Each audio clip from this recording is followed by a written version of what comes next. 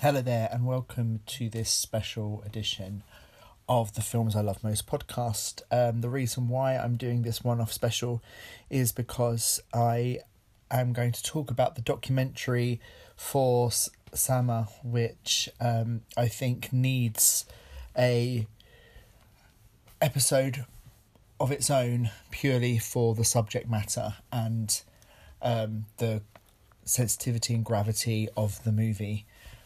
I'm going to start off by saying that I have never seen anything like this, and it has deeply, deeply affected me whilst I was watching the movie and afterwards. It's a documentary.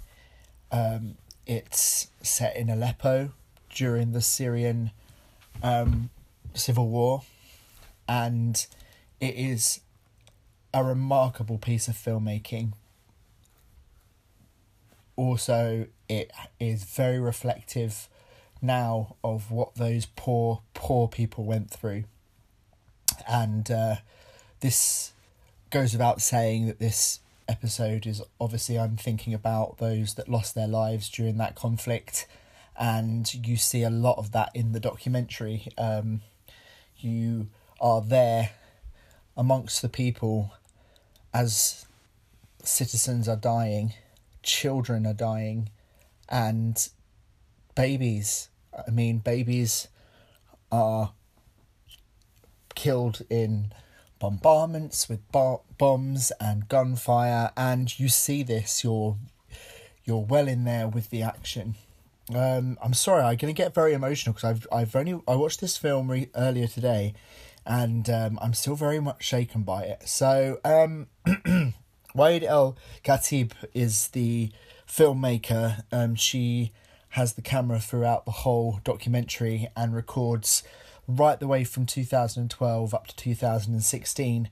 She gets married in the course of the documentary to Hamza. And one of the most beautiful scenes in the documentary is when they get married and seeing their love and how much bonded they are together, and it's very, very beautiful, and it just shows you how love is stronger than hate and war and conflict. They have a baby, Sama, who from the very beginning you realise that this documentary is being made for her.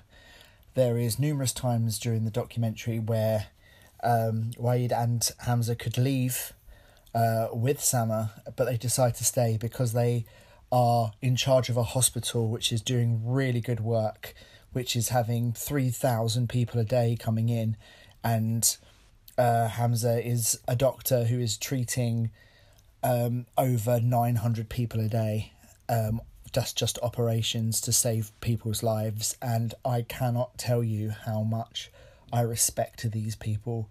They stayed in a war zone just so they could do good and risk their lives. Everybody who stayed in that hospital risked their lives, and I cannot tell you how much respect and love I have for those people.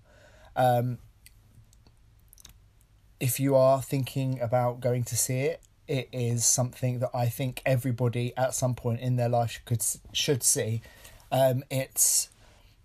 It really is a way of...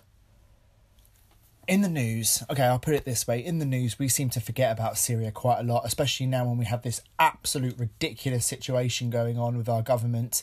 And Syria seems to have forgotten. And it sort of comes in the news every now and again, and then is completely forgotten. This shows you why it should not have been forgotten and why something should have been done earlier. I cannot tell you how frustrated and angry I felt watching the documentary that Allied forces from our side were not doing more. In fact, you will see, if you see the documentary, the Russians bombing Aleppo was an absolute disaster for those people living there. Hundreds and hundreds of people died in the most horrific way. There are scenes in the film where you see a mother realise that her child is dead, and it is it is probably one of the most affecting things I've ever seen on film. The mother just says, you know, I have milk for you, wake up, wake up. And this child is obviously has passed away because of the bombing. So it's a very difficult film to watch, but it's a story that needs to be told.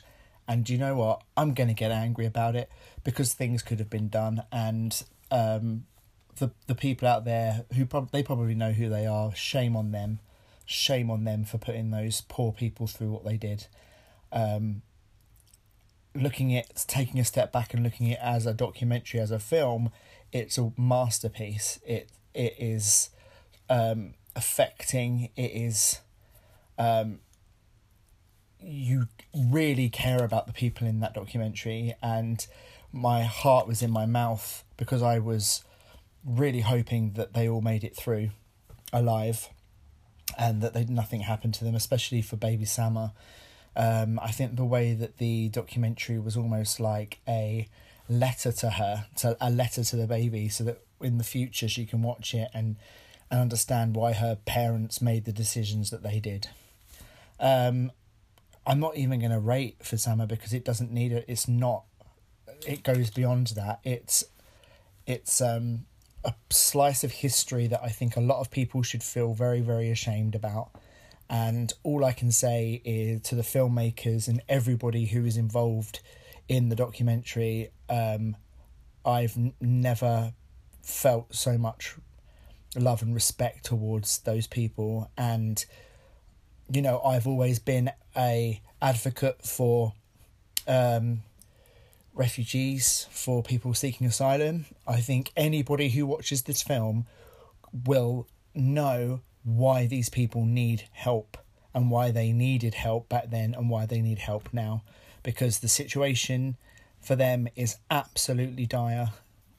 This film is a game changer. It's a life changer, and I cannot stress how much you need to see it to understand just how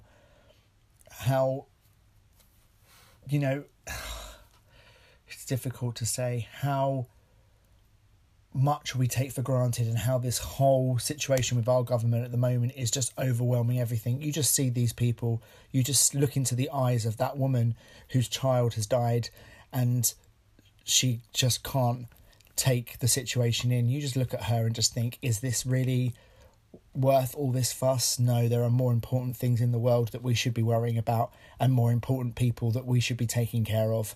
So for Sama, if you want to go and see it, do. I will warn you, there are lots of disturbing images, but there are also images of hope, and we need hope right now in this country, but I tell you what, those people need it more. And I will just say now that if anyone out there is affected by this, or if anyone out there has any experiences in